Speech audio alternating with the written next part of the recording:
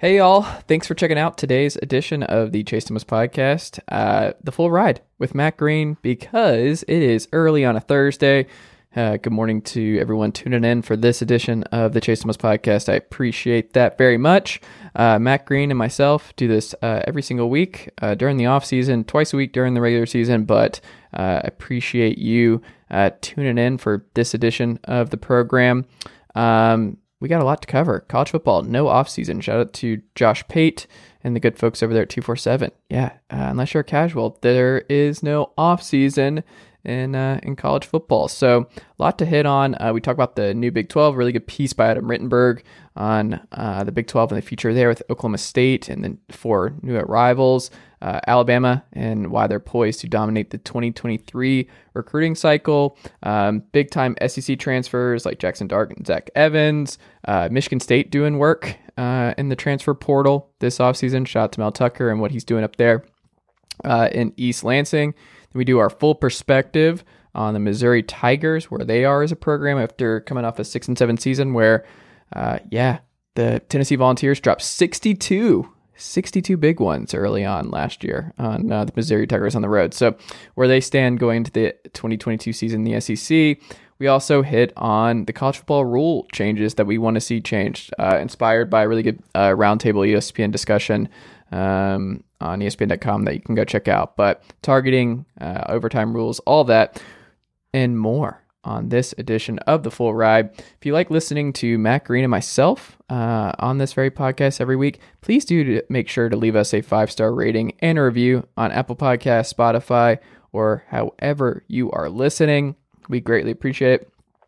Don't forget, you can watch us too. So if you want to watch the podcast, you can go to youtube.com, type in the Chase Thomas podcast, and you'll find us. Go ahead and like, subscribe, share it out, all that good stuff. Comment, let us know what you think, and email us any college football questions that you have for Matt or myself, chasethomaspodcast@gmail.com. We'd love to hear from you. And Uncle Darren, let's go. The Chase Thomas podcast. My nephew needs me to record. See, I already hate it. I hate it. What's up, everybody? The Full Ride here on the Chase Thomas podcast. We're back. That means fellow University of North Georgia alumni Matt Green is in the house. He's coordinating his outfits now with the wall behind him, with the posters behind him. I appreciate that, Matt. 1 week it's Georgia, 1 week it's the Braves. The man doesn't own anything other than Braves and Georgia merch is what we've learned here. Hey, how dare you, sir? I was repping the Nighthawks last week, which just reminded me I don't have any North Georgia stuff. I need to get like a flag. Got to rep my alma mater, but obviously Georgia's the true fandom.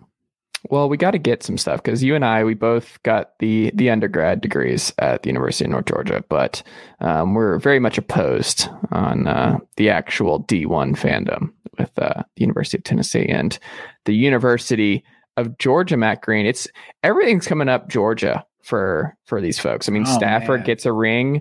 What did you make? Because you were one of those people. I have a couple friends, so shout out to not that Ryan Adams, one of my best friends, who is a diehard Georgia fan too, but he has been a Detroit Lions guy, born in Detroit, all that kind of stuff. So he's a Stafford disciple, and him getting a Georgia title and a Stafford title made me think of you too, because you're like those Georgia fans who weirdly, there's like a weird subset of folks who are from Atlanta who ended up following Matt Stafford to Detroit. And I don't know why that particular Georgia team just it was just so important to a lot of Georgia fans, because you have AJ Green, Sean, and Stafford. Just people really, really loved that era of Georgia football and loved that top end talent. I don't know. Stafford, for whatever reason, brought a lot of Georgia fans with him to Detroit. I think a lot of them were pretty excited. So Georgia winning a national title and then Matt Stafford winning a Super Bowl ring.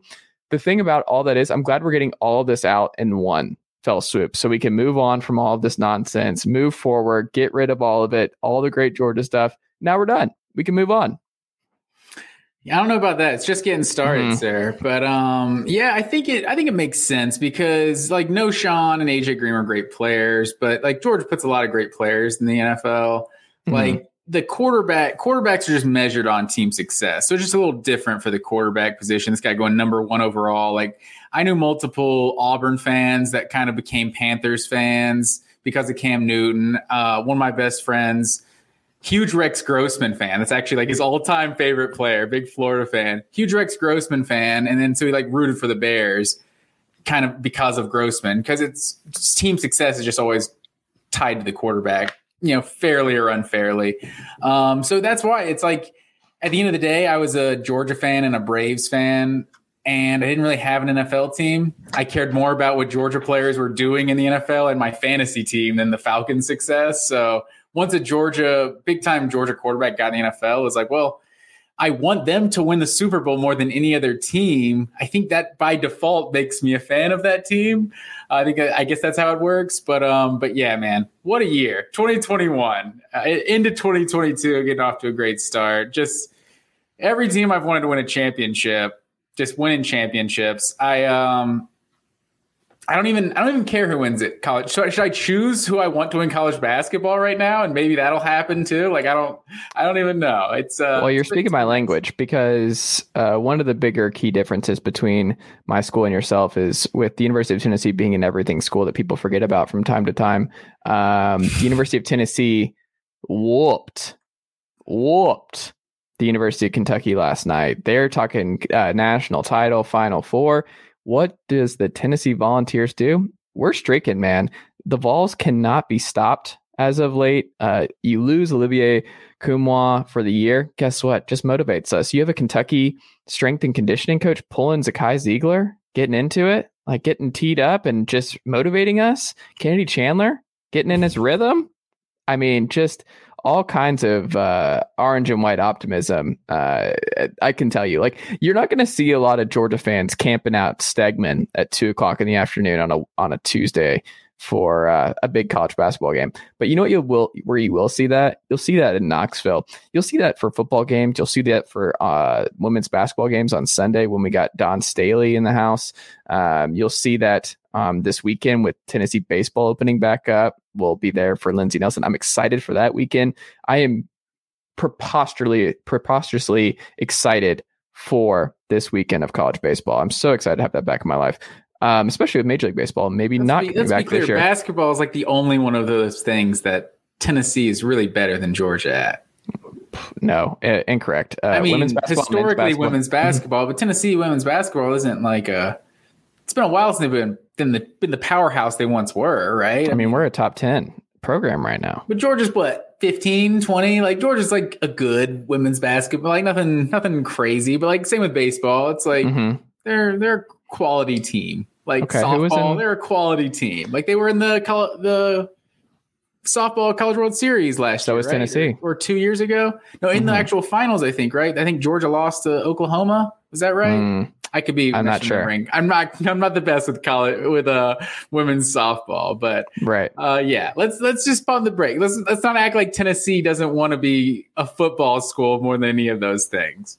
No, I want everything because it's a yearly. I like the calendar. I want to not just like check out for 3 months like Georgia fans have to do with their basketball season. They just have to check out and focus on something else because they don't want to think about the basketball program. And we're just getting number one overall picks over here. We got a quality basketball program. That would make me more mad. Tennessee gets a number one overall pick. Okay, sir. That might be a while. I don't know. That might be a while. I don't think I love Rick Barnes to death, but I don't think you're going to get a number one pick out of Rick Barnes could recruit some guys at Texas, though. He could. I mean, he could recruit here. Kennedy Chandler, Aldridge, Keon Johnson. Kevin Durant. Yeah, TJ Ford. Shout out to all those guys. Well, Matt Green, we are going to talk about a multitude of college football things because, like a friend of the pod, Josh Pate says, there is no offseason in college football. It's a casual thing. He had a really good episode today about what the truths and lies in college football. I don't know if you checked it out earlier. I actually did listen to that. Yeah, it was good. So good folks, go check that out. But yeah, the content machine rolls along, Matt Green, and there's a couple things that I wanted to hit on here on the full ride. Nigel the Nighthawk, before we got started, he dropped some news off that I wanted us to hit. So shout out to Nigel. The new Big 12. So this is where I want to start.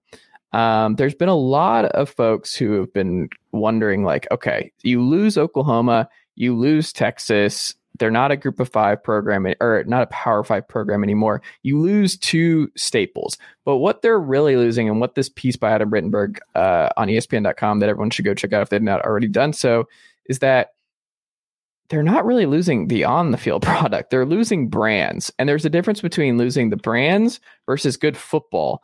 And I found so many little things interesting there where Mike Gundy and Oklahoma State sees themselves as a sleeping Clemson giant, which is super interesting because if you remove Texas and Oklahoma from the equation, they should be considered the favorites to kind of make that leap. And if they get the buy-in from the donors, and if Gundy is able to get the boosters and get enough people to buy into this program and do the kind of stuff that Dabo was able to do at Clemson, where Clemson just suddenly had a monopoly on a weak ACC, Oklahoma State's probably thinking the same kind of thing, is we can do this. And that's no shot at Baylor, Iowa State, any of these other programs. It's just that Oklahoma State was the highlight here, and we've seen the most consistency, I think, out of them, the remaining Big 12 schools. But I don't think it's a doom and gloom type situation. It felt like that when Oklahoma and Texas first left.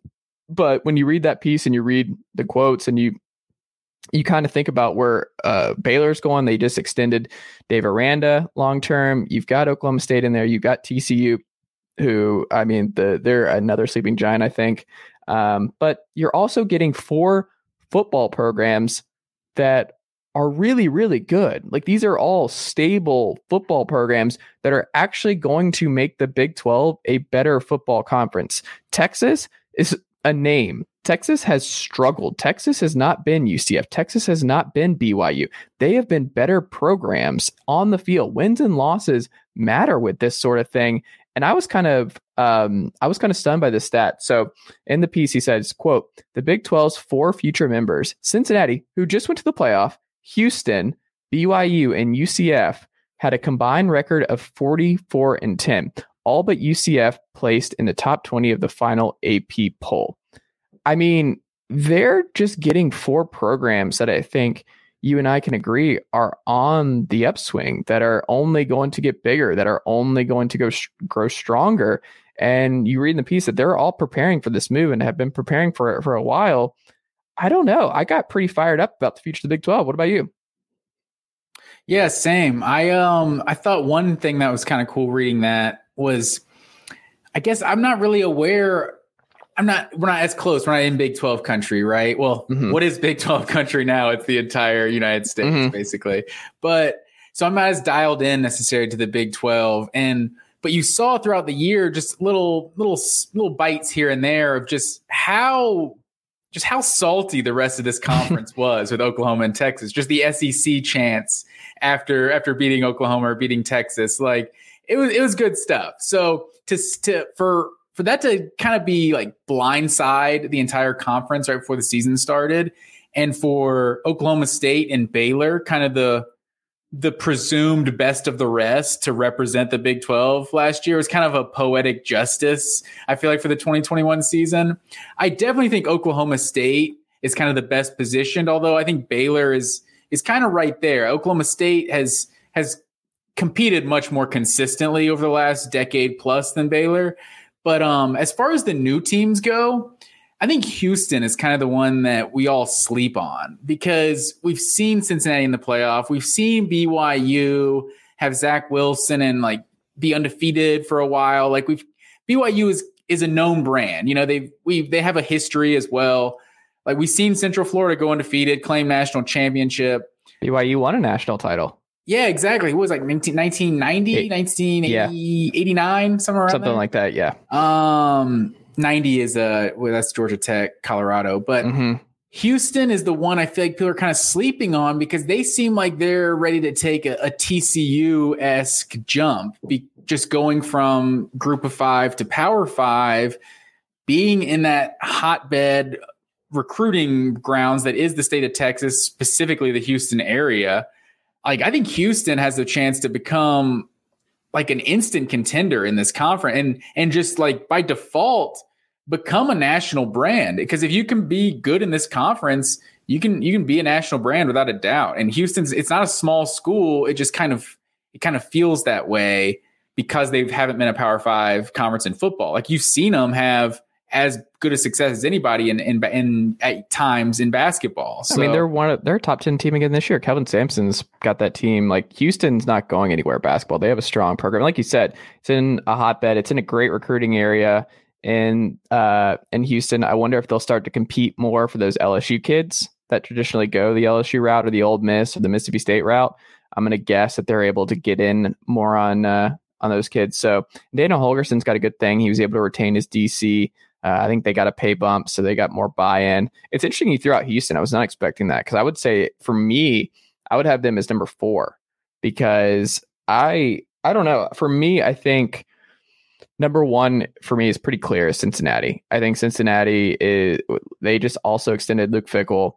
They're another sleeping giant. Like this is another thing where they've proven that they can win with low resources and limited resources rather. Now you put the Big 12 resources in there. I don't know. I think they're in Ohio and they're always going to compete with Ohio State and a lot of Big Ten country for players. But I don't know, like they have a really stable, great program at the moment. And I'm curious to see if that translates, but they're going to be a powder keg from the get-go. And BYU, my thing with BYU though, is just the recruiting. Like I am still curious if they run into a wall with the kind of kids that they can get. So they've always had that certain type of kid that goes to BYU, right? Mm-hmm. Like that's a very like niche school to want to go to begin Mm-hmm. with. And now they're actually seem like a more legit program on the college football from a competition level. Mm-hmm. I think they only do better, I would think.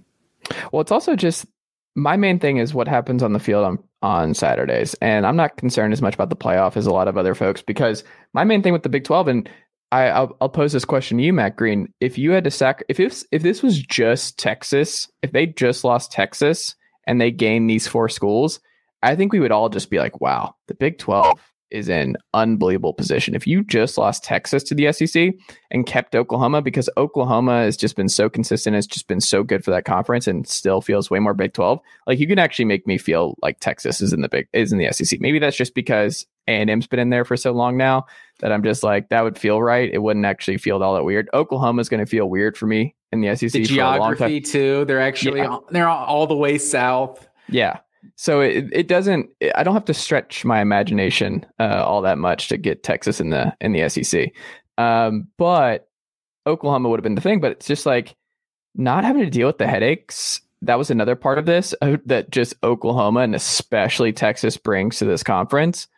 They just move on. They just get 4 hungry programs that are well established and bring winning products and fun products. Like BYU's fun, UCF's fun. Houston's fun. Like these are programs that could do more with more resources. And it's just an exciting time, I think, for the Big 12. And like I said, to bring it all back, is I am excited to see what these games look like. I think the regular season with the Big 12, with these new members, is going to be extremely fun. And I just think people, if you're worried about the marketing without Oklahoma and Texas, I get that. But from a fan perspective, I think the Big 12 is going to be a better conference to watch going forward. I mean, I could understand what you mean as far as that goes. And to be fair, I also would rank Houston right now as the 4th best team program of these teams coming in.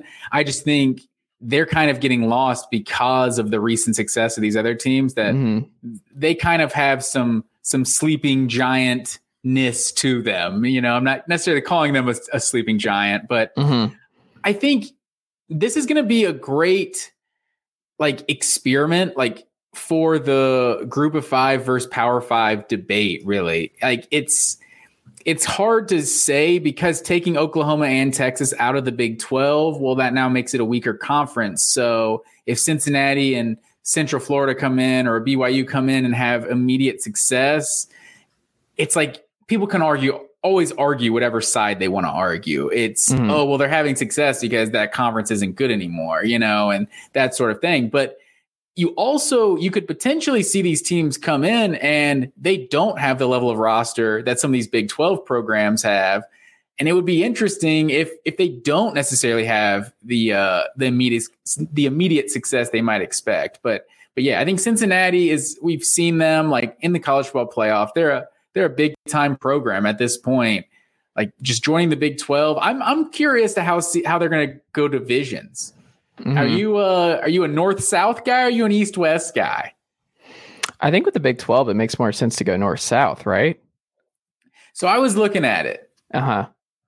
North-south, I think, is the way to go. Okay. North-south gives you Cincinnati, West Virginia, BYU, Iowa State, Kansas, and Kansas State.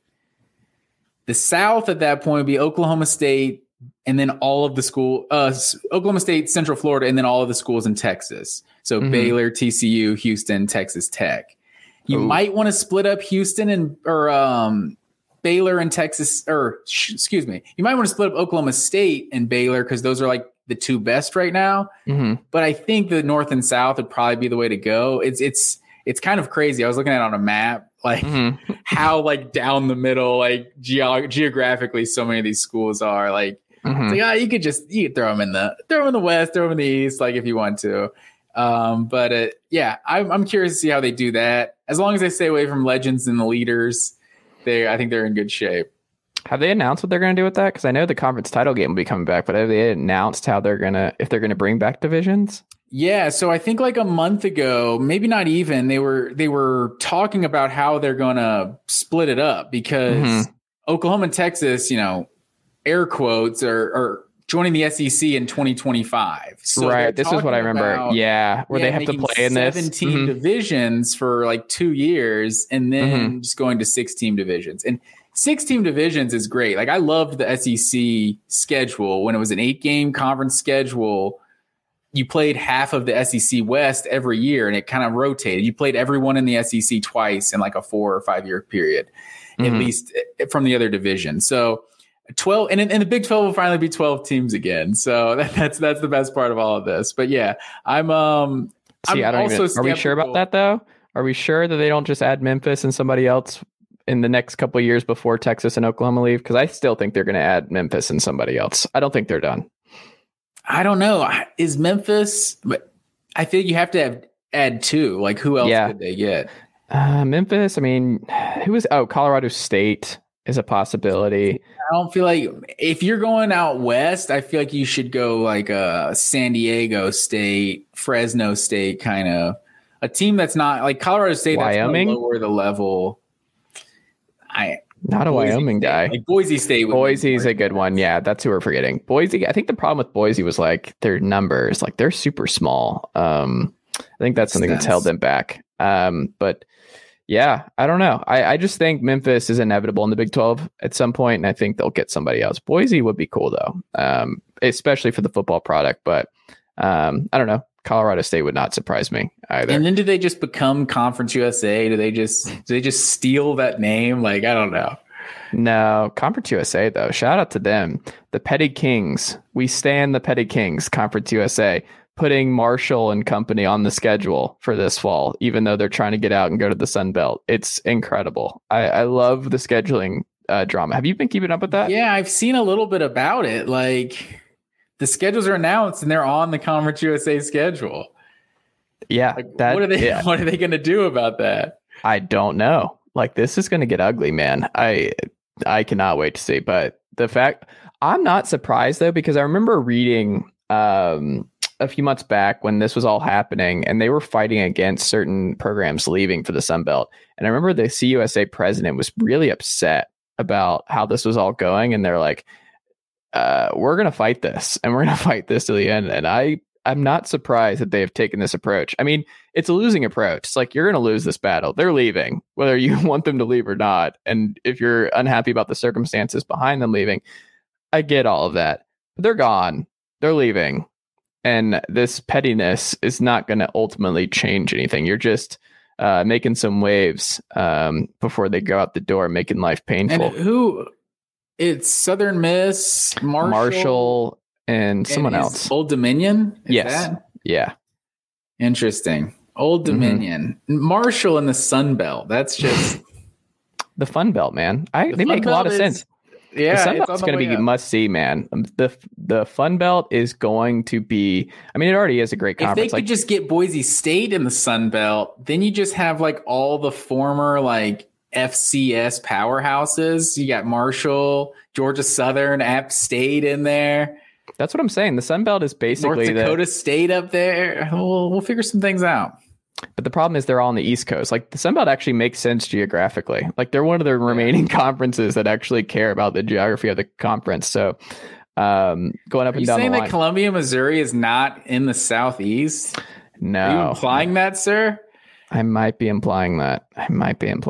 No. Columbia. And also Missouri is in the East in the SEC, which will never not be hilarious. That Missouri is in the eastern side. It's also in the name like Southeastern Conference. You can kind of get a little liberal with it. Just expand a little. With Atlantic Coast Conference, Louisville is not on the Atlantic Coast. Like it just isn't. South Bend, Indiana is not in the Atlantic Coast. Yeah. Well, we'll see. We'll see what happens, Matt Green. Let's hit the Alabama 2023 recruiting cycle, because this is fascinating to me, because Brian Harsin, he won at least for one more year. The man's not leaving. He went full, what's the guy from Wolf of Wall Street? What was his name? Jordan Belfort. He's not leaving. He's not effing leaving. Hey, that's a win for me right there, right? You said Harsin was gone, right? I did. He wouldn't be the coach in 2022? I did, because I'm still stunned that he won this. You were right. You were right. On the board. There you go, Matt. But I will pull, I'm going to add to this. It's a double or nothing situation. I don't think he is the coach this time next year. So we'll just go ahead and add this. I think he bought himself a year because the buyout drops significantly after this year. So I think part of it was they were not going to be able to fire him for cause rather. They didn't find anything that just the snooping. So I think it's just a lot of money to pay buyout money for Gus and Brian Harsin as succession. But I don't know. Where there's smoke, there's fire. And I just don't think this is a marriage that is going to last. But all that being said, well, part of the reason that I don't think it's built to last is because the recruiting, no matter what, the SEC, I mean, part of what's going to hit Auburn hard and why this job I think is actually going to be harder than it used to be is you're just going to be compared to Georgia and Alabama. And right now, that is the worst situation to be in with what Kirby and Nick Saban have built, because those two run college football now. They are the two kings of college football and the two best CEOs of college football. Yeah, in the last 5 years, they've played in the national championship twice against each other. That's insane. And that's what he's up against. But the way to go up against Kirby and Nick is not to go, you know what? I'm going to X and O these suckers to death. That's what I'm going to do. I'm going to be a hard ass, and I'm going to do the Clark Lee approach where I'm going to build with the guys that want to be here. I'm not focusing on the 5 stars. I'm not going to any Bo Jackson charity golf tournaments. You know what I'm doing? I'm hitting the tape. I'm grinding hard on how we're going to out scheme the Georgia Bulldogs with Zach Calzada under center. That's what I'm going to do. That Bo Jackson charity golf tournament, that hit you hard. I love that. The flex, that's something I would do, where it's just like that kind of flex to just be like, yeah, the greatest player, most beloved Auburn player maybe ever, I'm just going to skip his thing in my first year. I'm just going to go ahead and skip it. And then I'm going to have my assistants go and answer for me. That's what I'm going to do. I just love the flex. Send a proxy. Yeah. I love that. That's insanity. That is insanity. That was a decision that he made. All that being said, it would be like, I don't even know who, I guess Herschel would be the equivalent for UGA, skipping something big, but now that's a little bit more divisive because he's running for the Senate office in the state of Georgia. So I guess it's a little bit different now. All that being said, I think this is so fascinating because the timing could not be worse for the state of Alabama to put out 11 top 100 kids in the 2023 recruiting cycle, because Brian Harsin has to take advantage of how much Alabama talent there is in this upcoming class. That's a rarity. Alabama's not a terrible recruiting state, but it's not Georgia. It's not Florida. It's not California. It's not one of those hotbeds. It's not Texas. it's okay. Like it's okay. Yeah, you go back the last like 5-6 years, there's no more than 5 top 100 players coming out of the state of Alabama. I think that's the most of any year, just kind of going back and looking at some. There's one year where Justin Ross was the only top 100 player coming out of the state of Alabama, and that was only 4 years ago. So yeah, to see 11 coming out of the state of Alabama, that's massive. And you just know how Alabama's they're gonna get the guys they want without a doubt. Exactly. Especially not if Auburn is in whatever sort of flux they're in right now. Auburn cannot allow Kirby to go into Alabama and Clemson to go into Alabama and take a lot of these kids. Like he's going to lose some to Nick. Like that's part of the deal. Like you don't have to worry about that part of it. Like it's Nick Saban, but like you cannot lose the recruiting battle with these kids with Kirby and with Dabo and even with Sark and Jimbo. Like you just can't. Like that cannot happen in this cycle, or that's it. So I think this cycle is actually going to be a defining point for Harsin. Is if he cleans that up and he fixes the recruiting stuff and he gets some of these big name kids from the state of Alabama and he makes those connections over the course of the next year, then maybe he sticks around. But if he doesn't and they lose out on the majority of these superstars from the state of Alabama, that's it. Like I don't see him able. That means he didn't get it. He didn't learn from it, and that's just where you're at.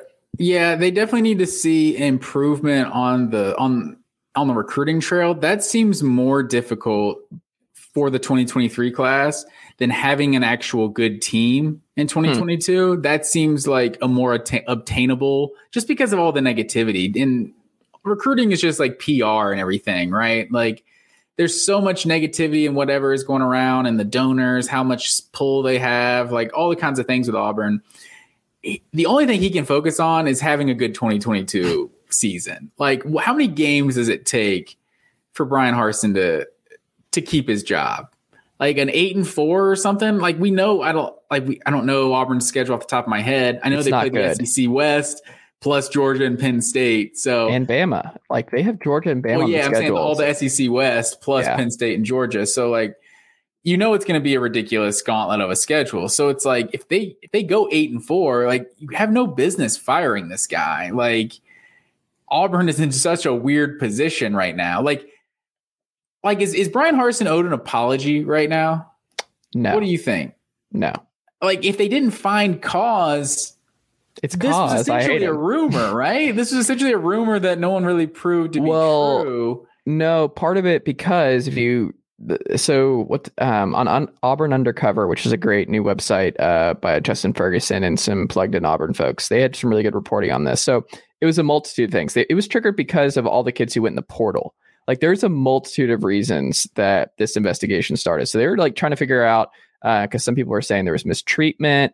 Because some of the transfers had some choice words about Brian Harsin, some didn't. But they lost, I think, the third most of any Power 5 school in the portal this cycle. So I think there was just like this mass exodus that they were like, whoa, we got to see what's going on here. So there was a lot of rumors and a lot of stuff on the field, plus the booster pressure. Like I think there was a multitude of reasons that he got an investigation thrown his way to figure out, hey, do we need to stop the bleeding? Is there something real going on here that we can't come back from? Like, is there some smoking gun? But like at the very least, we need to do our due diligence because this is a problem, and this needs to be nipped in the bud if we can.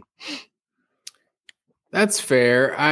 Is there an investigation if Tank Bigsby doesn't go out of bounds late in that Alabama game and they beat Alabama? Who did they play in the bowl game? I can't even remember. They lost the bowl game too, though, right? Yes, they've lost 5 straight. They've lost, because they started off 6-2 and they lost 5 straight in the year, which is crazy. Auburn was 6-2 at one point last year. Yeah, that is the craziest part. But there was something. Hold on, what were we saying before that? There was something else I was going to mention about the Auburn stuff. What did we say before that? I don't remember now. There's something else I was going to say about it, but I don't remember. Oh, I know what it is. Because you mentioned Tank Bigsby. He put his name in the portal, and some prominent CFB people said that if Harsin is not able to successfully talk Bigsby out of the portal, he's gone. So like that was like the end. Is like him keeping Tank was a huge saving grace, because like Bo Nix, you get like everyone around Auburn, it seems like they understood it because he was the homegrown kid. His dad was a star there. He had a lot of pressure. He's been through a bunch of coordinators. He's already graduated. And he's like, all right, I need to get to the league, and it's not happening at Auburn, and I need to change the scenery. So no one really faulted Bo Nix or Harsin for that dissolvement. But if you lose Tank Bigsby too, it seems like that would have been the nail in the coffin this offseason if he had lost Bigsby too, who he almost did. Yeah, I could see it. And by the way, they lost to Houston 17-13 in the Birmingham Bowl. Who could forget? That Tuesday afternoon game. That was pretty quality for us remote workers to have a nice college football game on in the middle of a Tuesday. Well, here's their schedule. They get Mercer and San Jose. So here's the cool thing about Auburn's schedule is they got a lot of the games they need at home. They've got Arkansas at home. They got A&M at home, and they've got LSU at home, and Missouri at home, and Penn State at home. Like, a lot of their biggest games are in Auburn. So that is something that's going for Brian Harsin. But when you've got Penn State, LSU, Georgia at Ole Miss, Arkansas at Mississippi State, A&M, and Alabama, and they got Western Kentucky mixed in there towards the end of that schedule. I don't know. I see 4 to 5 losses here, and 4 is best case scenario, and I'm leaning more towards like 6-6, 7-5, and I don't know if that saves his job because I don't know. It's a tough schedule. Yeah, like you said, a lot of those swing games like Ole Miss and Mississippi State, for those to be on the road, it's like we're kind of already penciling in Georgia and Alabama, regardless of where the game is played. But for some of those swing games to be on the road, yeah, I could see it being 6-6. Oh, shoot. Could even be worse. Who knows? I mean, if it's Bo worse, Nix he's definitely gone. I mean, for everything that was talked about Bo Nix, like he's better than Zach Calzada. But I mean, we might not see. It's I'm blanking on his name. Finley. TJ Finley should still be the starter, right? I mean, no way. I think it's an open competition. Him out, right? Well, I think it's a open competition. I've heard that they're not even done. Like, I think this is the other thing that because there's no rules in college football anymore, the transfer portal, the other big part of it is after spring practice. So there's going to be quarterbacks who go into spring practice wondering where they sit in the depth chart, and then they'll see kind of where they're headed after the spring. So there's going to be a lot of summer transfers ahead of the fall. So ahead of fall camp. So I think Auburn's going to look to see which quarterback falls out of favor at some of these other schools, and then add one more to the mix would be what I'm thinking. I think it's going to be an open competition. I don't think we have any idea who's going to be under center week 1 for Auburn as of yet. We don't know a lot about what Auburn's bringing to the table next year. That's true. We do know that Taven Jackson modeled his throwing style after Patrick Mahomes and Aaron Rodgers. We do know that. People forget. So that's good. That's Hopefully a good it's thing. as good as those guys. I mean, who says no? The 5 key transfers in the SEC. So I thought this was interesting from the good folks at On3 who put this together. I wanted to hit this because I want to get your perspective on these names, and who do you think of the 5 makes the biggest difference in 2022? We got Jarek Bernard, Converse, LSU corner. We've got Jackson Dart coming into Ole Miss from USC. We've also got Zach Evans, former 5-star kid, bounced around a lot, and left TCU after the coaching change. He's joining Kiffin, so you got Dart and Evans there now. Jahmyr Gibbs to Alabama from Georgia Tech. And then you got Osiris Torrance to Florida, who transfers from Louisiana and follows his old coach, Billy Napier. Of the 5 names, who intrigued you the most, and who do you think is the biggest impact guy this fall? I feel like if we're talking numbers, I feel like Jahmyr Gibbs seems like the safe bet to, like, he's going to have the best season. Okay. Right? Like, just fitting in with Alabama, like, I feel like they're in need of a running back, and he's just going to be running behind a good offensive line. Everything Alabama has, we know what Alabama is. I feel like he's the safe bet. I really like Zach Evans, though. Like, I feel like he only played 6 games last year, averaged over 100 yards a game. Like, he's an explosive athlete. Like, I could see Lane Kiffin knowing how to get Zach Evans involved and him be a weapon. Jackson Dart is the one that are we overrating Jackson Dart? Like 3 starts versus, it was at UCLA, Cal, I think BYU maybe. Mm-hmm. Like, are we sure this guy's going to just come into the SEC West and just be able to ball out? Like, I know Lane Kiffin is a great quarterback coach and everything, but he's one I wonder if people are kind of just a little too hype on for me. Too much hype for me on Jackson Dart. Well, I think it also just the thing about Dart that I think if you're an Ole Miss fan, because I remember at Grayson, we were on Red Cup Rebellion a few weeks back. And I mean, what we saw from Luke Altmaier, who picked Ole Miss, he's a Starkville kid and spurned the hometown Bulldogs to go to Ole Miss. He did not look good in any snaps. Like he was not a kid he was all that promising. And when you go from Matt Corral, potential first round pick, you're expecting some sort of drop off. But if you get Dart in there, like the upside to keep this thing moving and not lose any momentum, because Kiffin just guided this Ole Miss team to its first 10-win season in program history. So Dart is a bridge that keeps this thing moving. And with how competitive the SEC West is, you couldn't take a risk on somebody like Altmaier. So at least Jackson Dart has the upside, at least for a couple of years, to keep this train moving, keep the Lane train moving. And Zach Evans is part of that, where it's like, you've got to keep this moving, because guess what? It's not just you fighting for that next spot behind Alabama. It's A&M who just bought the best, sorry, Jimbo, just bought the best recruiting class ever. And then you have... How dare you, sir? And then you have Arkansas, who is not going anywhere. Pittman's building a beast. Arkansas they lost 2 games last season that were not to the national title contenders or national championship game participants. That's huge. Their only 2 losses were non-CFP title guys. And I think that's it's incredibly important with the way we should look at Arkansas going forward, because I'm Who super were the high other on teams that beat Arkansas? I know Auburn beat them. Let me see. They beat A&M. They lost a dumb game. Didn't mean to put you on the spot. They lost a dumb game. I want to pull it up. It was someone who they should not have lost to. And I forgot. Let me see. I was also surprised not to see Elias Ricks on this list. I think he's just it was Auburn. It was Auburn and Bama, and where is it? Auburn. You said Auburn, Georgia. Where is the other one? Why am I blank? Why can't I find that? Where is it? Arkansas. Oh, Ole Miss. That's what it was. They lost 52-51 to Ole Miss. Okay. Oh, that's right. When they went for 2 at the end there.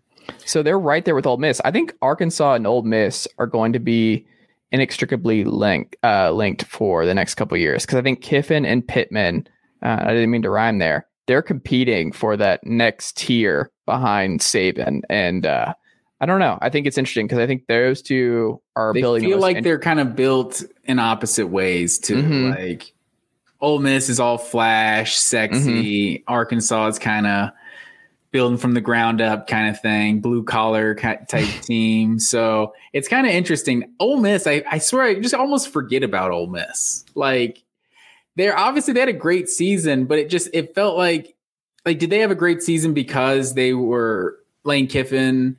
Like they took a step up, or did they have a great season because the SEC West wasn't as good as it typically is, with Auburn and LSU being just kind of down?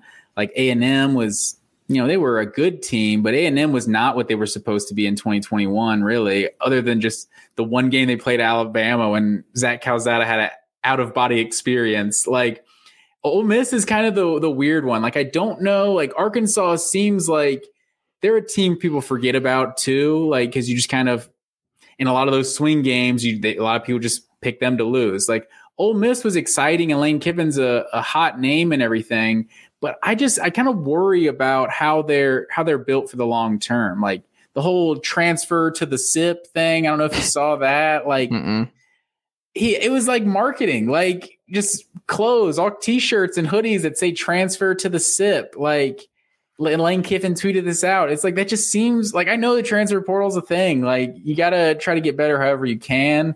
I don't know if Ole Miss is being built, like if it's as sustainable as maybe what Arkansas is building right now.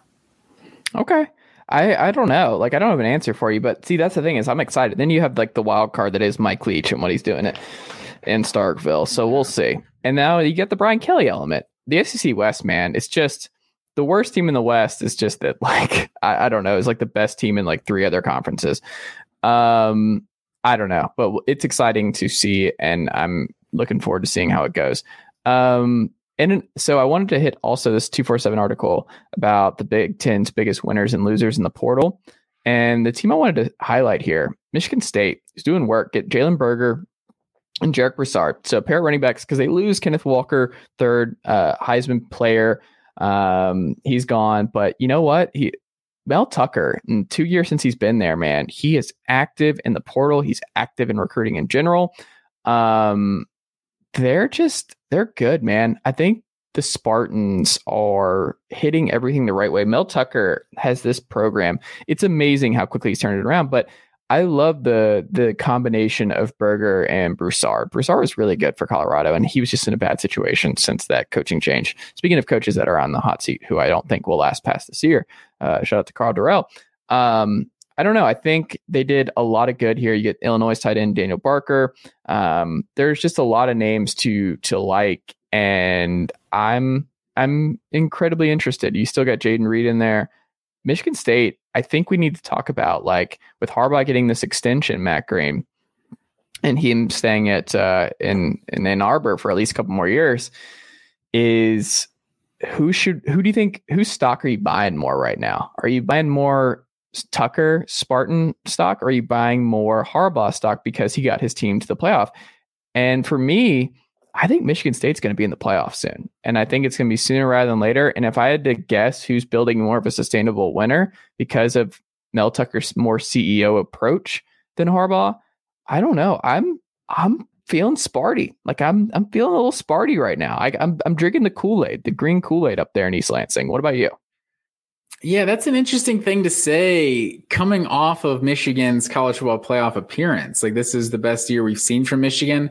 I guess is part of your take kind of like you don't buy the Harbaughs at Michigan long term, like that. I don't think he's going to recruit this well. Maybe I think Mel Tucker's coming. Like, I think Mel Tucker is building a machine in East Lansing. I just think we're still early on, but I don't think we're appreciating how quickly he's building this machine and the way he's doing it. The fact that, like, I just think college football is changing so rapidly that he has done an elite job of doing that. Like, it's a net positive. Every recruiting indicator is just, they love what Mel Tucker is doing in the portal in combination with just recruiting in general. Like, this man adapts and adapts and adapts. And I think that is incredibly important and imperative if you're going to be a CEO coach in the new college football landscape. And I don't know. I just think guys want to go play for him. And I think he's going to put a lot of dudes in the league. And I think that offense was fun right away. And we were wondering if Mel Tucker would have a fun offense in East Lansing. And guess what? It's fun. It's good. People want to play there. Michigan State could have beaten Michigan last year. Like, it wasn't like that was just some sort of blowout. That was a really, really fun football game that went back and forth. And Michigan State's problem last year that prevented them from being a college football playoff team was their defense. Tucker's going to figure that out. The offense Michigan State did beat Michigan last year. I mean, yeah, they did beat Michigan. Why am I saying that? Yeah, they did. Michigan was up big early, but yeah. Right. They came back. So that's what I'm saying. The broader point here is that they're there. And I think that's only going to improve. I'm just buying more Michigan State talk. I'll say this. I think Michigan State will be in the college football playoff in the next 2 years. In the next 2 years? Yes, I think in the next 2 years. That's a hot take right there. They're going to be, yeah. Looking at the recruiting, like 2021, it's hard to, give Mel Tucker like too much about that class. But the 2022 class, like, you saw Michigan got the only 5-star from the state of Michigan, but of the top, 6 players in the state, Michigan State was cleaning up and getting their fair share. Unfortunately for both teams, but fortunately for Michigan State, because of the pedigree kind of Mel Tucker comes from, to build that powerhouse, you have to do it how Ohio State has built it. You have to recruit nationally, specifically the South, because that's where so much of the talent is coming from. And I think Mel Tucker has Michigan State in a better position to do that than Michigan. That Michigan brand still carries more weight as far as recruiting nationally goes, but if Mel Tucker is going to be utilizing the portal like this every year, I could see them being in a better position than Michigan long term. I don't know. Right now, it's hard to pick against Harbaugh coming off his best year in Ann Arbor, though. Okay, we'll see. We shall see, Matt Green. Well, let's hit our main event. I will say, thing I will say, having a college football playoff appearance puts them on a level of college football that not a lot of other teams are at. Like Auburn's never been to a college football playoff. Florida's never been to a college football playoff. Texas has never been to a college football playoff. So Michigan State does have that going for them, and I'm interested to see what Mel Tucker does. I would the full ride here on the Chase Thomas podcast. We back Tucker, and we're back in East Lansing and what they're doing up there. We're back in Sparty. Don't get me started on my NCAA dynasty with Michigan State that just went to like 2030, which was a long time ago. Now it doesn't even seem that crazy to have a dynasty go to 2025. Goodness gracious. Shout out to Jeff Smoker and Carlos Rogers and the crew back in the day. Shout out to those guys. Let's do our Mizzou full perspective, Matt Green. So Missouri goes 6-7 last year. Eli Drinkwitz, let me see here. Yes, he lost 62-24 to the Tennessee Volunteers, where we ran for a gazillion yards on Mr. Drinkwitz's team. I think their defensive line coach actually got fired after that game. So that was something. Shout out to Tion Evans, who's now at Louisville. So hate that. But that was one of the more fun games where I just was like, that was like one of those great first quarter, legendary first quarter. That was probably, let me just put this out there. I think that was the most legendary first quarter performance from the Heupel first quarter machine this season. But who can forget 62-24? So either way, the broader point here is Missouri figured some stuff out late. They play it close against Arkansas, lose 34-17. They lost to Army in the bowl game, but they had a bunch of dudes out. Roundtree didn't play. Their quarterback didn't play. They beat Florida in overtime. They beat South Carolina, and I was told South Carolina's back, folks. And then you get blown out by Georgia. Most teams got blown out by Georgia, unlike the Tennessee Volunteers, who dropped 17, and people forget that. You beat Vanderbilt. Tennessee didn't get blown out? No, Tennessee did not get blown out. That was not a blowout. 41-17? Is that what it was? We went for it multiple times inside the 20. We were playing to win the game. We were playing for points. Other teams would have kicked field goals to keep it more close. But Tennessee to give Georgia a tough 2 quarters. But all that being said, still lost to Kentucky, lost to Tennessee, played weirdly close with a terrible Vanderbilt team. I don't know, man. Like Missouri, they recruited really well this past cycle. So you get Sam Horn. Shout out to Gwinnett County. They had they lucked out with a 5-star receiver being a local kid, so they get him in there. I don't know, like what is being a local kid and Lincoln Riley going to USC, because he was also an Oklahoma commit at one point. Yeah, good point. So we'll see. I also Luther Burden and Evan Stewart, the Texas A&M commit. I don't know if you saw them both throwing shade at the Georgia program. I don't know if you saw that. No, what happened? Saying that they basically the reason neither of them went to Georgia was because a tight end should never lead a team in receiving.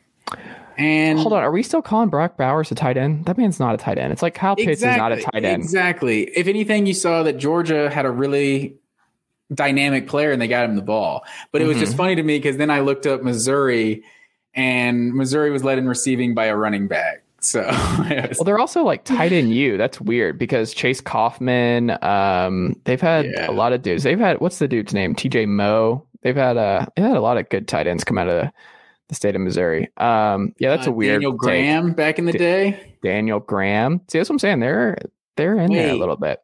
Hold on. No, Daniel Graham was Colorado, wasn't he? Colorado, yeah, I think you're right. God, we have so much useless, just old college football knowledge that is just locked away. That black and gold that threw me off. Well, it's just like locked away in our brain forever. Like I'm just going to think about Todd Reesing every now and then. Just thanks. There's also like there's your prime years, like the 12 to like 17, 18, where you had literally no responsibilities in the world. Yes. Just watch your sports and memorize everything. Play your video games. That was the thing, is it was so much fun to memorize. Like that was part of it. Like you said, like we just memorized. Like you said, no responsibilities. And for dorks like you and myself, especially me, I just memorized all of it. Like I took great pride in just knowing what college every player went to. Like on Madden, you just can look at their info and just scroll like, oh, okay. You just lock that, just store that forever for no reason. Just know it now. Absolutely. Well, let's end on our full perspective, though. So what are you thinking? Like when you're looking at the full vantage point, you're sitting atop Columbia, Missouri. You look at what you saw from this program last year with Eli Drinkwitz, and you're thinking about where they're going in 2022. We talked about this last week at South Carolina, where there's going to be, it's kind of like what's happening in the SEC West, where it's like, okay, what can Ole Miss really do? Can they really pass Alabama? Can Arkansas really get to that point where they win the SEC West and they make the jump? Where it's like Missouri, it's like, are they really that close to competing with Georgia for 4 quarters? Are they really that close to even competing with Tennessee for 4 quarters? Are they really that close to catching up with, because I think Billy Napier is actually going to do some stuff at Florida and get that thing turned around pretty quickly. I don't know. Like, are you an optimist based on what you've seen thus far with Eli Drinkwitz heading into 2022?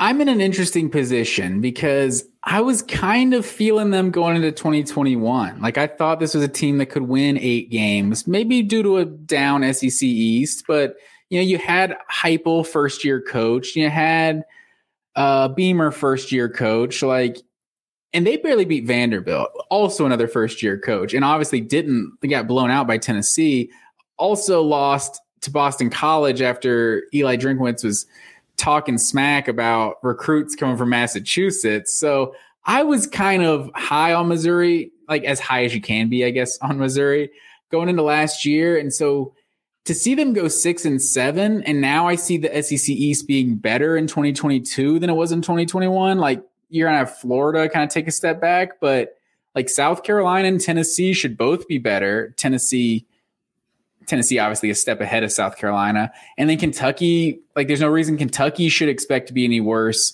in 2022. Like they're obviously going to have to find a replacement for Wan'Dale Robinson on that offense. But Kentucky's been a solid program for several years now. So I see the East being better, and I don't see Missouri particularly being better. Like Connor Bazelak I was higher on coming into last year than I will be coming into 22. Well, he's gone. He's in the portal. So who's the starting quarterback now? We don't know yet. It might be Sam Horn, true freshman, or the kid from last year. Yeah. So within that, there you go. That uncertainty at the quarterback position, like Eli Drinkwitz, I'm still not sold on. Like this offense, like for him to be an offensive guy, like you have to show me an explosive offense, so you're limited with your options at Missouri compared to App State, but I don't know. We'll see what Missouri can do this year. They never really have a tough out of conference. Like since joining the SEC, they've really played just about nobody out of conference. Kansas State has to be the most difficult game they've ever scheduled out of conference since joining the SEC. So that'll be interesting. That's not even a guaranteed win. Usually they can pencil in a 4-0 schedule out of conference. So without even necessarily doing that, having Auburn from the West, having Arkansas from the West, I don't know. I don't see it. I would struggle to pick Missouri to go bowling right now today. Just so many uncertainties. Tyler Beatty gone. Like that was the best player on the team. Like so many uncertainties. Luther Burden, he could come in and be a star from day one, but if he doesn't have a good quarterback throwing him the ball, like it just doesn't really matter. Like AJ Green freshman Aaron Murray was good, but it still didn't amount to any wins for the team. So it doesn't really matter how good a wide receiver just doesn't seem like the kind of player that can necessarily impact a game from a wins-loss perspective. You just have to have the meat and potatoes to really get it done in this conference. The meat and the potatoes, he says. I like it. Even Florida too. Like they beat Florida last year, and I feel like that's what made a lot of teams feel good about their season. South Carolina, beating Florida, Mizzou. beating Auburn, and South Carolina beat both of them, right? Mm-hmm. Like that's a flex right there. And like Florida, like for all we know, they were checked out on Dan Mullen. It kind of seems like they were checked out on Dan Mullen. This might not be the rebuilding job that some people think it might be. The SEC East rivals think it might be. Like, it wouldn't surprise you at all if Florida was better than Missouri next year. And that's not even a team we're even counting on. Like, I was counting all the other teams that are not in their first year head coach. Like, Florida could easily be better than Missouri. Absolutely. Well, let's end, Matt Green, on your favorite thing. Matt Green loves to fix college football, and he loves to fix rules. He's not a fan of things like the 2-point conversion overtime. Not a fan of that. It grinds his gears. We should just call this the Matt Green grinds his gears segment on this main event. I don't know. I feel like we would owe Family Guy some sort of royalties. I don't know. Did they copyright that? Can you copyright? Honestly, that kind of phrase? Family Guy, they probably didn't even make it up. I was too young for so many of their references. Like, there's so many things that I first saw on Family Guy and then saw what they were referencing years later. It's like, oh yeah, that's like in Family Guy. They're like, no, Family Guy is like this thing. That's what they were referencing. Do you still watch Family Guy? No, I haven't watched it in years, to be honest. Okay.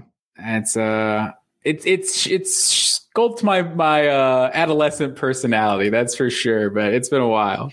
I have a lot of DVDs, I think, still at my parents' house back when you bought DVDs. Like, I have like every first 8 or 9 seasons on DVD somewhere tucked away in my old room back at the house. I don't know what I'm going to do with those one day. Right?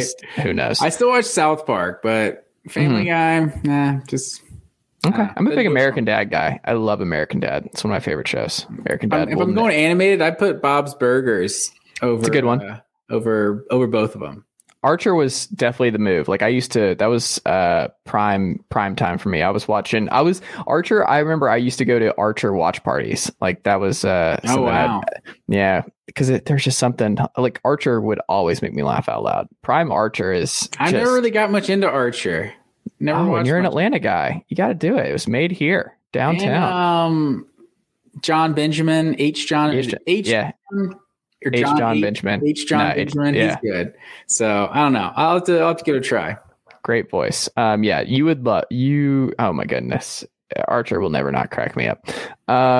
Well, all that being said, there were some rule changes. There's an article that we're going to cite here, Matt Green, but I'm going to leave the floor to you. How do you want to frame this main event portion of the podcast? I figured you were just going to go line by line on or rule by rule that ESPN was proposing. Is that, and then you can go one by one. I'm leaving the floor to you. This is your bread and butter. So the first one they got is taunting. No penalties for taunting.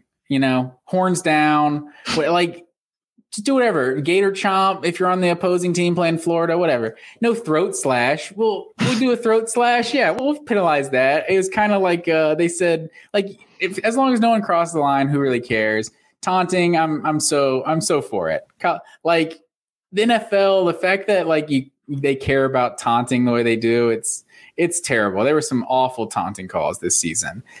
The second rule they have in here is stop using instant replay. I just can't sign on. I can't sign on for that. Replay has fixed a lot of wrong calls that, potentially wrong calls. The one thing I would oppose, because I get the anti-replay people, right? It can just kill the momentum of the game. It's one thing to kill it. It kills it at your house, but when you're at the game, it kills it so much more. It can just be awful. Eight straight minutes of no action is a lot. If you're just standing here watching a field, waiting for the guys to play. So I get the wanting to speed up the game, just the momentum of the game, all that kind of stuff. The one way I will agree with this in a way, I guess my version of this is all fumble calls, catch, no catch calls. And we're talking possession, not necessarily a boundary call, possession. And then the quarterback, incomplete pass or fumble, that sort of, all of those things should have to be reviewed in real time. You can't look at any of those things in slow motion, because if we look at things in slow motion, that's how baseball started ruining the transfer rule. We've understood what a transfer was in baseball for 100 years. And now they're looking at it he didn't quite catch it in his glove and he was pulling it out. I think he's safe. It's no, these guys are elite. And so they never all the way catch it. They're transferring it to their hand. It drives me crazy when I see that called wrong in Major League Baseball.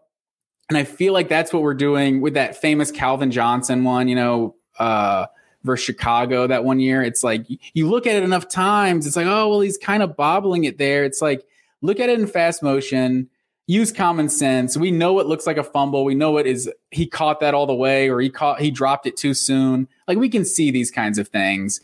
So that's that would be my suggestion for replay. But I still like a guy steps out. We want to look at the boundary on the sideline or see if he crossed the plane. Like, we got it. We got to. We have all these cameras. We need to be utilizing them and get the call right. Do you like that every touchdown's automatically reviewed? Yeah. That kind of slows it down because sometimes they look at it and it's just like, what are we doing? What are we doing? That's a clear catch. Let's move on. This does not need to be reviewed just for the sake of reviewing. We've seen that a lot. I don't know how you... But those ones that are clear and obvious, they usually don't really cause any sort of delay in the game, do they? No, there's some delay. Oh, yeah. I was at a couple Tennessee games when it was like that this year. Yeah, I can understand that. Like, just use more common sense. I know that's a difficult thing to do in today's age. But the next one, did you have anything else on that one? Mm-mm. The next one was this one I've been shouting for years. The going down and nobody touching you and you're down in college versus being able to get up and run in the NFL. That seems like a no-brainer. Like, even in high school, I'm not really sure why the rule exists, period, in football. You fell down and no one touched you. Get up and start running again. Like, unless you gave yourself up like a quarterback, that seems easy that it should probably apply to all levels of football. But no disagreements on that one? No, not at all. I think that one's pretty straightforward too. For sure. Keep the clock and chains moving. This is a good one. I like this.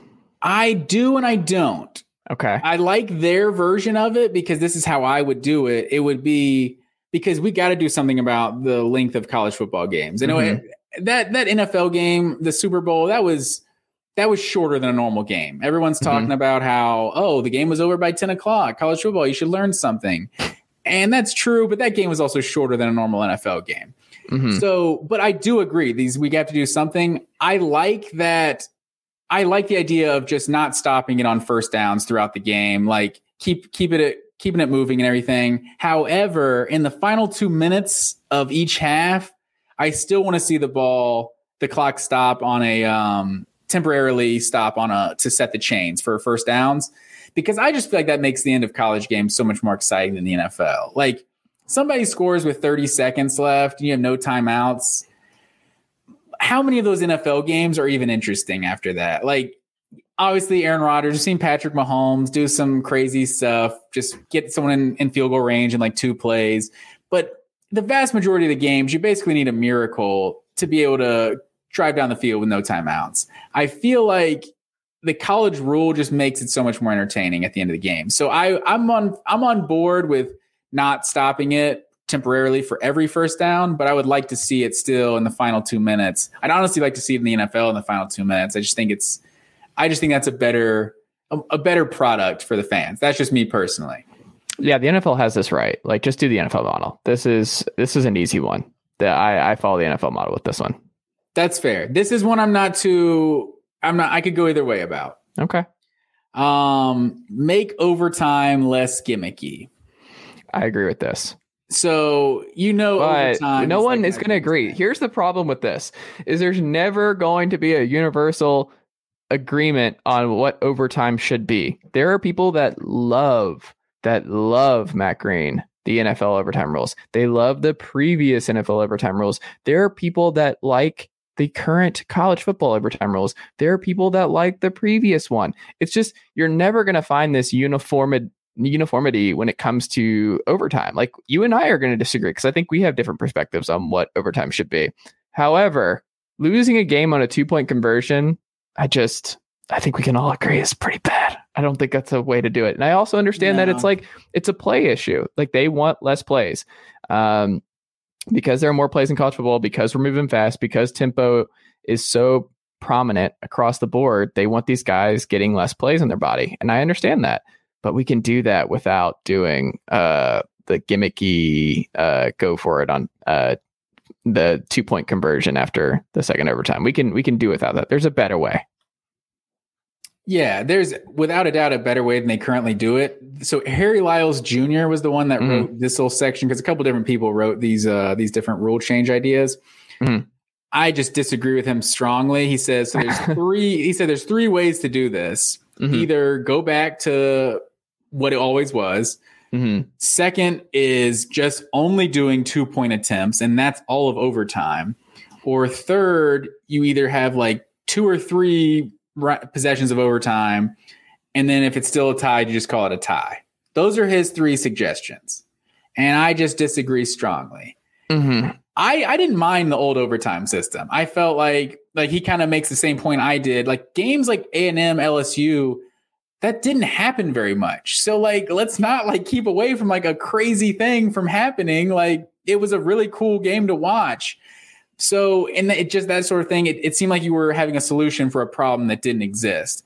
My thing is either go back to what it was from the 25, but I never even liked that because it was too easy. Like you get a 3 and out and you have a 42-yard field goal. Like you just went 3 and out. Like why should you get any points? So if they just did what the college system always was, but started from the 50, in my opinion, that would be the perfect overtime. Both teams get a chance to score, but if they're trying to do this 2-point thing it started in third overtime, right? If they're trying to do this, the only way to do what they're doing is starting in the third overtime, you get 4 downs from the 10-yard line. And you get 4 downs to score a touchdown, essentially. Like I feel like that's the only way to do it. I guess then I don't know. You go for 2 after that. I'm not really sure. I haven't thought that far through, but the alternating 2-point attempts is just a terrible way. Like it feels like the person who decided that was someone who had an obligation after the football game. Ooh, they're like, I just need to get out of here. We've been playing for 4 hours now. Let's just declare someone the winner so we can all go home. Like that's what it feels like. The person decided that rule. Like, yeah, it's going to end the game sooner, but like this player safety stuff, like you can go home with that. Like are we really changing the player safety of the game by overtime? An overtime college football game lasting like, 12 plays shorter, 15, 20 plays shorter. Like that, is that really having any effect on the long-term health of the players? I just don't really buy that. Okay. That's fair. Change how targeting is penalized. Yes. I think everyone can agree with this. However, what is your preference for how targeting would be called? I don't think it should be an ejection. I think that's something we should probably move on from. I don't think it's an automatic ejection. I think we should, because I don't know. The ejection thing only works when it's called correctly, and sometimes you miss it, or sometimes you have to look at intent, and that's sometimes hard to. And like certain guys move their head at the last moment, and there's just, I think it's still just such a subjective thing. And like we're talking about things that don't happen very often. It's like those kind of things.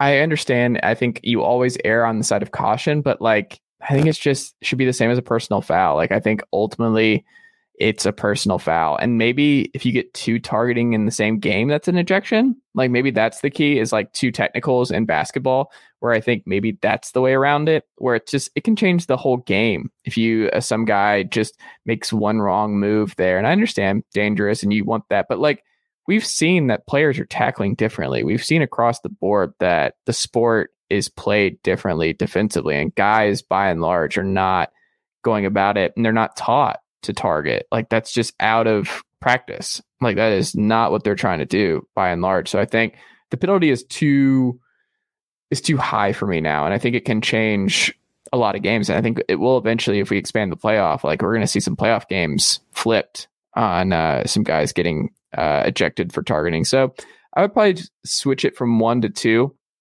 calls in a game, and I would just 15-yard penalty and keep it moving.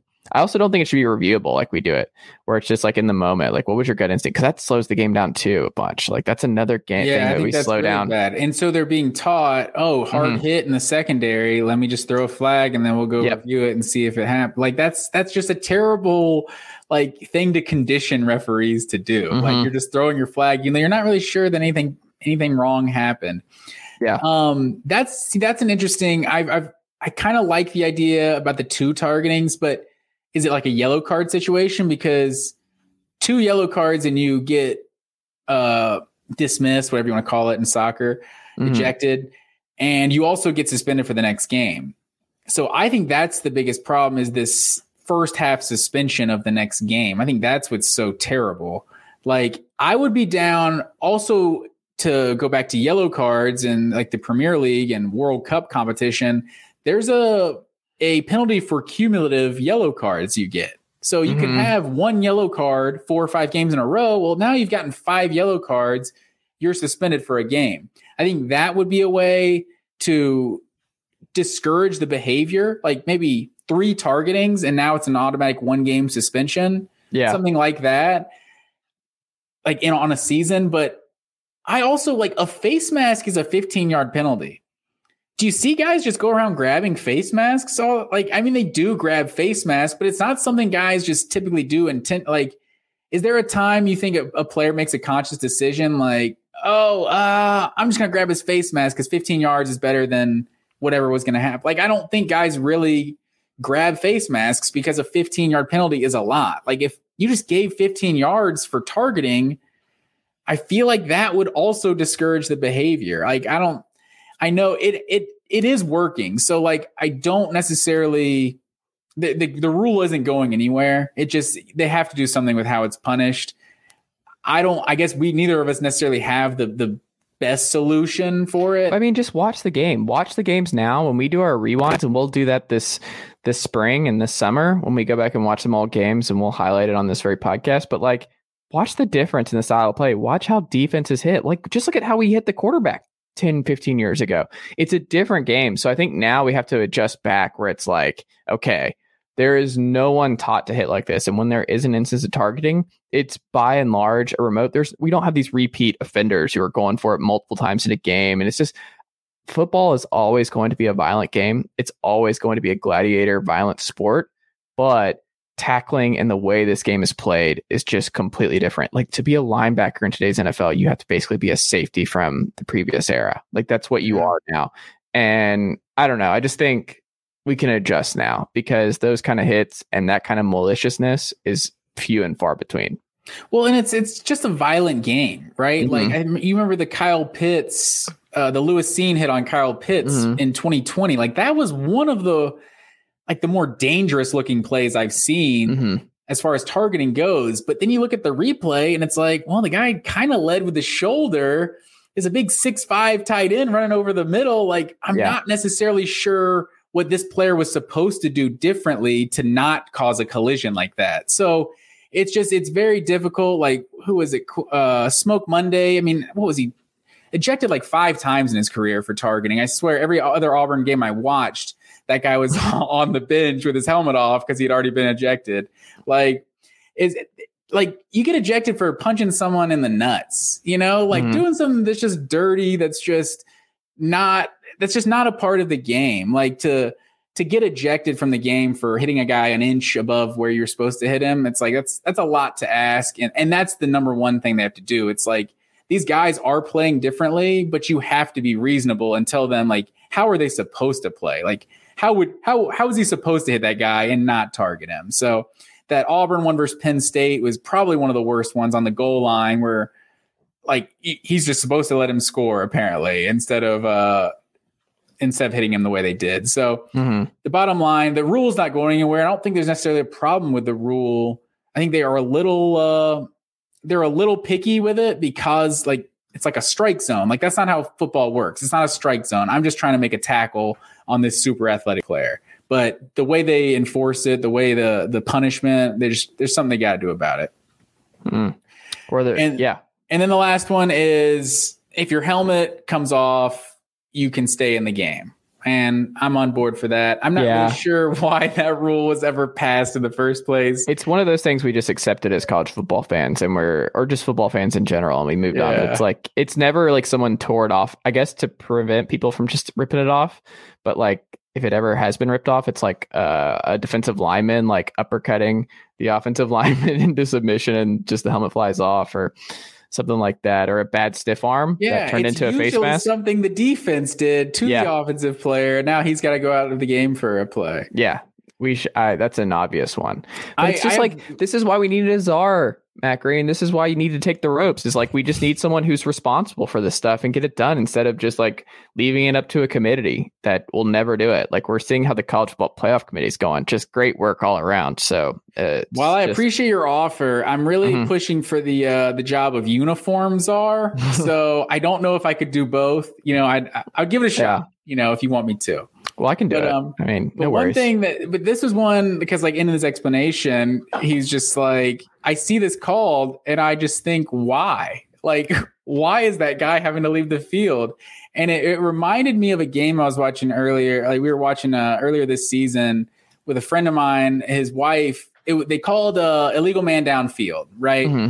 And she's like, why'd they call that? You know, and we're just like, oh, you can't be, you know. What is it, like 3 yards past line of scrimmage when the ball is in the air? And she's just like, why? And I was just like, I don't know. I don't know why that rule exists. Like, I don't know why a lineman can't go downfield and block on a passing play. Maybe the listeners who have some more educated college football or football history fans out there that know how this was being exploited, like what were teams doing? That's like, okay, no, you can't just go downfield while you're passing. Like, I don't know. I had no explanation for why that rule existed. Yeah, I'm not sure. I really have no idea. But now I'm curious. I was just like, you just can't do that. You can't go down. Email us. Pass play. Email us at chasethomaspodcast@gmail.com or drop the comment on YouTube. We're on YouTube at Chase Thomas Podcast. So drop it in there if you know the answer to that. All right, Matt Green. That's all I've got. Do you got anything else you wanna hit on as we wrap up here on the full ride? That's all I got, man. Just congratulations to my guy, Matthew Stafford, Super Bowl champs. First quarterback to ever throw 3 touchdowns in the Super Bowl and not be named Super Bowl MVP. Fun fact for you. He wasn't the MVP though. It was Donald, and Donald didn't get it because I don't know, man. I would have given it to Stat. That second pick, I think that's what did it. The second interception, even though it totally wasn't his fault, I think that's why they're like, "Oh, we can't give a guy 2 picks. Can't give him the MVP." Or just because Aaron Donald made the 2 biggest plays of the game back to back, like Donald slowing down Pirine and then getting the sack on the next play. Like Aaron Donald was just unreal. Like because if you saw in that last play, Jamar Chase is wide open, streaking down the side. He toasted Jalen Ramsey again. If Burrow doesn't get pulled down by Aaron Donald in that pass rush, game's over. Bengals win. No, that's true. Aaron Donald, but Cooper Kupp. I wouldn't have argued Aaron Donald over Stafford. Cooper Kupp. I feel like the play that did it for Cooper Kupp was the go-ahead touchdown, the 4th down. That was a good call. Yeah, in the 30. It's like as much as he did in receiving, like that's his role. You know, for him to take a run play, like a big crucial situation. I mean, they were on their own 30 when they ran that. They were like that was well, the game was on the line. They had to go. Yeah, but I respect it. Stafford, you saw the no-look dime. Like Stafford, he's been doing that stuff for years in Detroit. Just glad he's finally getting his due. And I'm glad Dan Orlovsky, we got a big-time national guy that's in the Stafford corner. I did love, though, there was in the broadcast earlier, and Twitter was talking about it, where it was like, if you're not from Texas, you might have missed this, but like he's from Highland Park, Texas, I think. Yeah. And they were making it seem like he was some country cowboy. It was like a small town. Yeah, and it's like, no, that's the richest suburb in Dallas, and where like the median income was like 300 and something thousand. It was like, I mean, it was like I saw something. It was like the average. I think it was like the median house last year sold for over $1 million. Yeah, it's like, all right, Stafford's not a he's not. I saw a great comment on Twitter, though. Someone said it's a small town because they don't allow the poor people to live there. So I thought it was pretty great. Oh, my God. I mean, yeah, Highland Park. And I think she went to Wesleyan, his wife. Kelly? Yeah. Like Wesleyan in Georgia? Yeah, Wesleyan. Yeah. Oh, she's a Wesleyan Wolf. Oh, yeah. So their parents weren't doing poorly. Let's put it that way.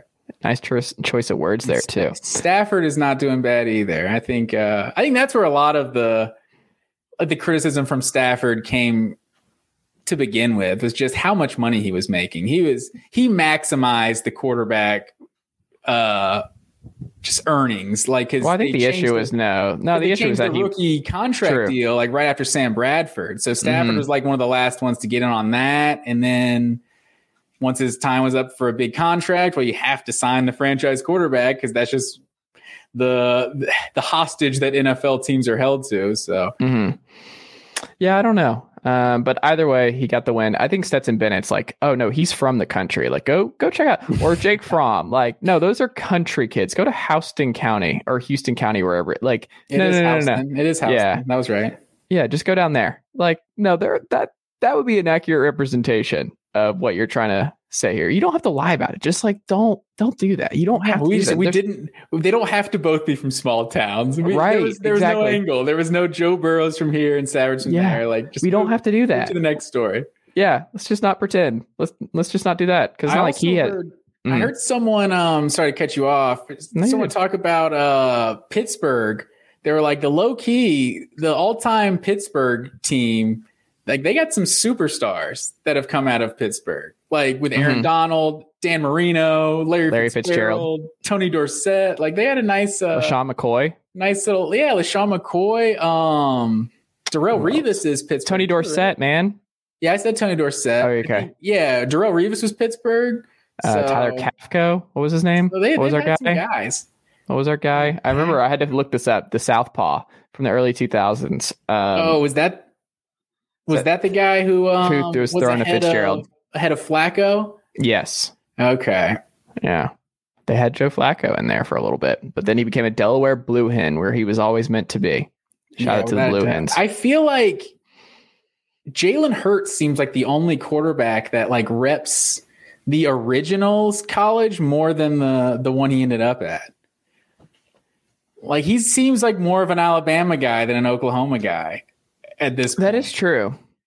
Like, Joe Burrow's not repping Ohio State. Justin Fields isn't repping Georgia. I mean, I guess he had 3 years at Alabama. Makes it a little different. I was going to say, he actually played. Like, Joe Burrow was buried behind Dwayne Haskins. That's I think true. He has it. That's a different, it's a little bit different. That's fair. Guys. I'll give him that. Matt Green, follow you on Twitter, Matt_W_Green. Guess what, folks? This very podcast on this very feed every Thursday morning. So look out for that. College football every week. No off season. All kinds of stuff next week. I think we got in the East. Who should we hit? I think we've hit Mizzou. We've hit South Carolina. We've hit Vanderbilt. And I think next week we should hit either Kentucky or Tennessee. Who do you want to hit next? Are we going order of finish? Is that? Well, I guess we go order of finish. Then we should do Florida, right? We gotta do Tennessee next if we're going. No, I'm just throwing a little shade your way. We can do Tennessee next week. I'm fine with that. Hendo Cinco. However you'd like to do it, sir. Hendo Cinco. This is the Chase Thomas podcast, and this is the full ride on the Chase Thomas podcast. But this is just your world, sir, and I'm just living in it. The Chase Thomas podcast, as people forget, just to make sure, like, this is the Chase Thomas podcast featuring Matt Green. Disrespectful right there, right? I won't stand for it. Matt Green, always a pleasure. Tell Maddox and Zeus hi. Khaleesi also says hi. We just need to do a spinoff pod of just the three of them talking ball like their parents. So, Matt Green, always a pleasure, and I will talk to you next week. All right, folks, that'll do it for this edition of the Chase Thomas Podcast, the full ride here on the Chase Thomas Podcast with Matt Green, fellow University of North Georgia alumni Matt Green. So go ahead and give him a follow tonight, today, however you are listening, at Matt_W_Green. And make sure to leave this episode a 5-star rating and a review on Apple Podcasts, Spotify, or however you get your podcast. It helps other folks find the show.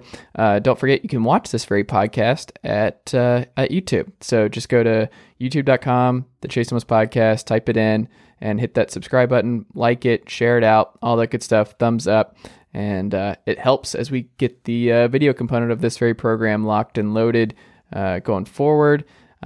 Make sure to go check out sportsrenaissanceman.substack.com, my daily newsletter. That's me, the Sports Renaissance Man. Type in your email. That's simple. And as always, you can email us with any college football questions you might have or any questions about the show. anything like that, chasethomaspodcast@gmail.com.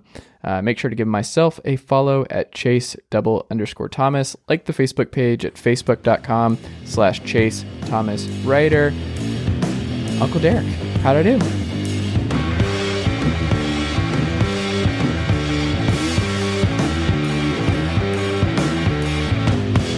Nicely done, nephew. Chase Thomas Podcast. Hell yeah.